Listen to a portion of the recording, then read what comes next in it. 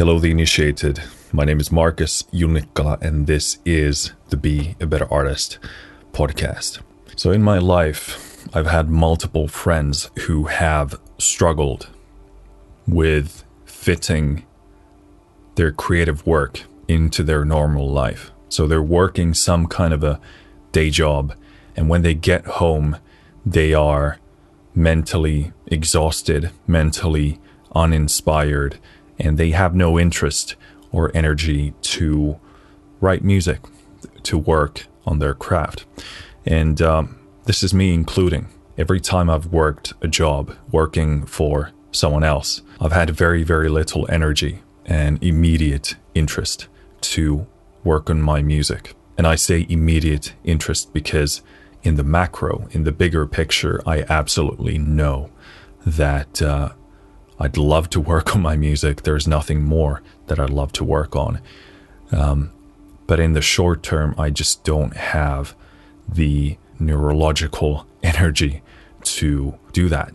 And when I say neurological, I mean when you're excited about something, no matter how physically exhausted you might be, you have energy to do things. And you can see this in multiple different facets of life. A sports match of any kind is a good example. You know, a team could be playing for a very, very long time, very, very intensively. They can be exhausted, let's say, towards the end of the game, and then one player does something extraordinary and everybody gets hyped up, everyone gets that energy, and then the team turns itself around and suddenly everyone's playing amazingly. Everybody has energy that they didn't have just now, moments earlier. And it has nothing to do with, glycogen or any sort of other energy system in the body. It's neurological excitement, neurological energy that's coming to play. Now, at this stage of doing this episode, I'm not confident that I'm actually going to provide you with an answer, with a solution.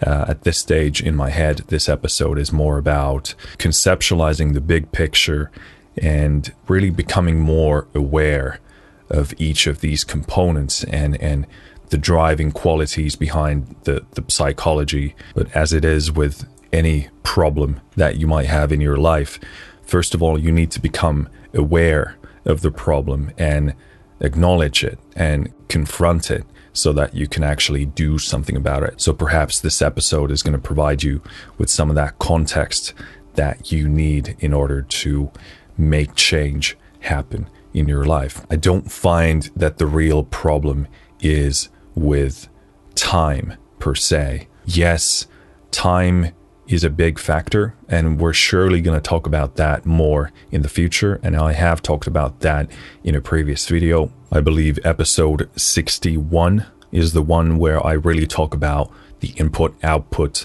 relationship. So check that out first. But in this episode, we're going to talk about the mental energy, the mental resource side of this equation. Willpower is a real thing.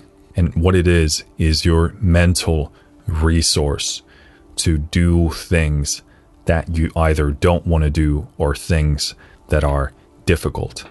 In other words, it's precisely what we have been talking about in terms of mental energy, in terms of neurological energy. And you have a certain amount of it within a day.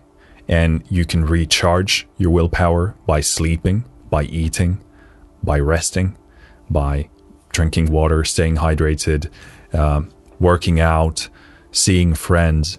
Doing these things can bump up your levels, but essentially as you go throughout the day, that willpower drops and drops. And you know that at the end of the day, if you are very exhausted, you've had a long and difficult day behind you, it's very difficult to exercise willpower, exercise discipline, exercise control. If someone pushes your buttons the wrong way, you just don't have the control or the energy to stay composed, stay disciplined, and you might, be easier to, snap at someone and so forth. And when you are working a job that isn't creatively fulfilling, or there isn't any higher meaning or deeper purpose that you can be in the service of, at least as far as you can currently perceive. If you are working a job like that, it's gonna drastically take a chunk out of that willpower meter that you have. Now, you can buffer that a bit and control that a bit more by having the right mindsets, by having the right framings for why you need to do that job or how you do it. There are ways to approaching it that can decrease or minimize the losses of that willpower throughout the day. But as a creative person, if you are doing a job that has a distinct lack of creativity, as well if there is a lack of higher goals that you find to be worthwhile, then no matter how good your tools and your mental approaches to that work is, you are gonna drain a lot of that willpower. And this brings us to what's at the core of this issue, which is survival. And if you're new to Maslow's hierarchy, essentially it's a motivational theory in psychology. And it's usually represented as a pyramid that has 5 different stages. And the idea is that the lower stages need to be fulfilled before you can progress and advance to the higher tiers. So for example, the first stage is about physiological needs. So you need to eat, you need to drink, you need to sleep, you need to stay warm, you need to shit and piss and so forth. The level above those physiological needs is security and safety. And the highest level is self-actualization. And this is where creative work is usually put. But the reason I bring Maslow's hierarchy into this is, first of all, when I observe either myself or many of the artists, the musicians that I know in my life, either personally or just by studying them, when they are working a job for someone else, then they are completely in that survival zone. So they're constantly in a higher state of alertness, the lack of a higher meaning, higher purpose, as well as a complete lack of any creative angle in their work, means that they're simply going through the motions. And if you are a creative person or really understand creative people fundamentally, you understand that that can be a mental death sentence. As far as resourceful and long-lasting strategies go, it's not viable for a creative person to be in a non-creative job for a very, very long time. You're going to see them wither away and really struggle to not only keep up with the work, but also progress and move onwards. If there is a lack of creativity and a lack of deeper meaning, then what is there to grow towards? Of course, there's always more money, more status, but status is also relative. Status from what? Status in what sense? And if it doesn't mean anything to you, then there's no point in aiming for it. If this is the setting, then for those creative individuals, there's nothing more left except survival. Probably fill in the gaps with escapism or something else that makes the Monday to Friday 9 to 5 tolerable. Hopefully that's not going to be drugs and alcohol. What all people should understand about creative individuals is that it's not an optional thing for them to either be creative or not be creative. It isn't a casual interest. It's a fundamental approach towards life. And yes, creative people can not be creative, but that's going to have dire consequences sooner or later. Of course, depending on the level of creativity within that individual, as well as other aspects naturally as well. In fact, I believe creativity is a fundamental need.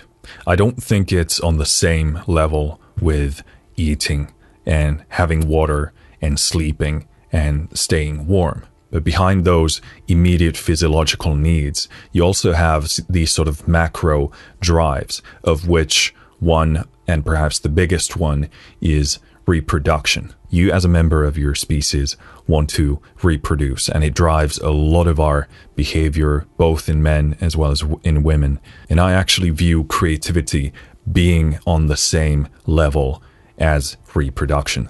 I don't find it to be optional in truly creative people. You must do this, otherwise you will not be fulfilled and feel complete as an individual.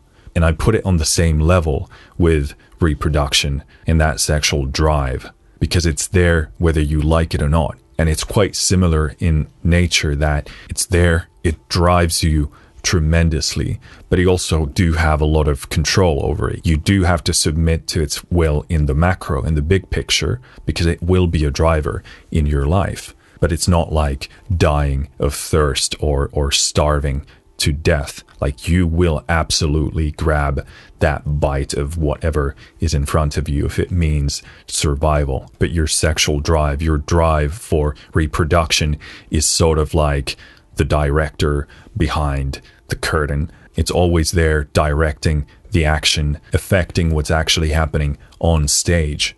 But you do have a lot of micro, a lot of short-term control over any immediate desires that it might be pushing forth. And very similarly, yes, you can choose not to be creative, not to engage in creative work, but it will absolutely make you miserable. Because similarly, if you are not engaged in that reproductional cycle, if you don't feel fulfilled, successful, desired, or engaged with that component of your life, you will feel like shit. Because a big part of your fundamental nature is being denied. You can't deny it infinitely, because the consequences will be extremely dire in the long term. Yes, in the short term, you can say, no, I don't need to write this song or play the piano or sing or paint or whatever else. But in the long term, it will cause you to feel so unfulfilled and unaccomplished and disconnected from your true self, from your true desires, that it will make you absolutely miserable. And if you are from day to day, 9 to 5, Monday till Friday, engaged in work that lacks any sort of higher meaning and purpose that you deem to be valuable, and if that work is void of any sort of creative aspect, then you can be damn sure that when you get back home, after weeks of this, after months of this, once you recognize either consciously or subconsciously you're in this perpetual cycle, this process is only ensuring and securing my safety and security and comfort. For a creative person, what is there to aim for? And if the answer is more of the same, then why the fuck would you not be depressed?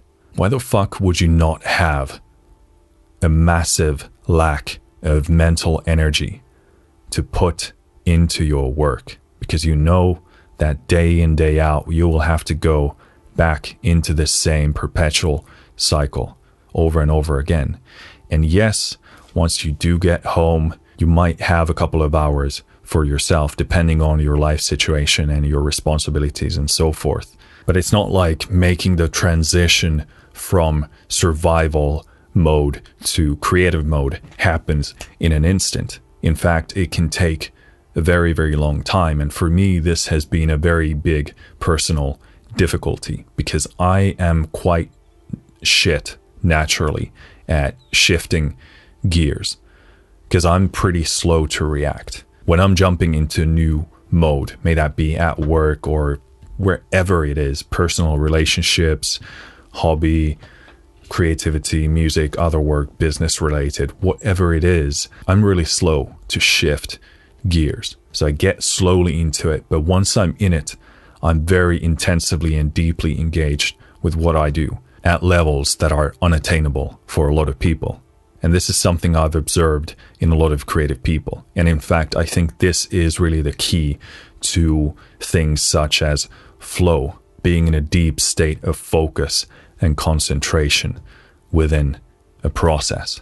So no, your observations of being exhausted, feeling unfulfilled, feeling miserable, not having the energy to be creative or having the interest in the micro to be creative, those aren't random observations. Those aren't meaningless notions that you are experiencing. And in this episode, I really wanted to share my experiences as well as my observations of other creative individuals and musicians, and let you know that you are absolutely not alone with these feelings and these experiences, and that there is nothing fundamentally wrong with you. There is simply a component inside of you deeply embedded that needs to be expressed. It needs to be pursued. It needs to be fulfilled.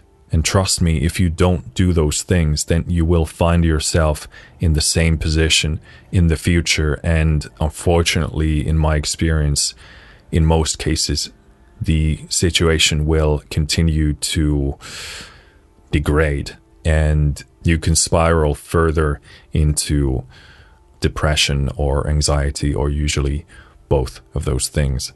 So being creative is not optional for you if you recognize yourself from the descriptions that I've touched on in this video.